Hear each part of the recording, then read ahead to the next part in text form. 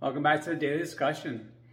So I had a really busy day today, and because I planned an interview for this morning to sit down with my physical therapist to talk to him about some ways that the mindset and mentality affect physical therapy and your recovery from injury, especially long-term injury and pain.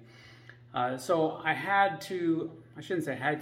decided to continue getting my sleep, then just cut my workout short this morning so that I could get ready for that meeting.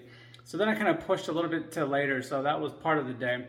I also got a lot of meal prep in today, and I got these new meal prep containers for anybody who wants to know. And I was able to prep each day's food instead of putting it all in big things and having to prep it each day when I get home and after washing dishes. I'm going to try this and see how it works out, and hopefully it does. So I think it'll save me some time during the day every night, so I don't have to refill each day. And so I'll see how that goes. Hopefully it works out the way I want it to, and things don't go bad while it's in those individual containers. More specifically, the salads and the fruits. So we'll see how that works out. Anyway, so this morning I was able to sit down with my physical therapist, and I've been working with him since February or March, shortly after my last injections, which was in end of January. And he's really helped me get very far in my recovery.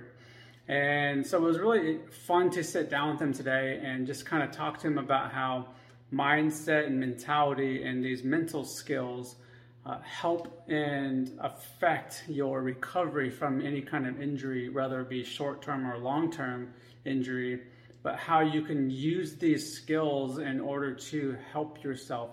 And in fact, it could be a deciding factor in whether or not, or see how far you can go with it. So I look forward to getting that finished up and on the technical side and getting ready to get that released hopefully on Tuesday night. So be ready for that. Like I said, it was a really good interview. It was really fun. And I'm glad to get back to these. So I know I missed it last month because I was busy doing something else. And so it was just really fun to get back to this. So look forward to that and hope you had a good weekend, and I will see you tomorrow.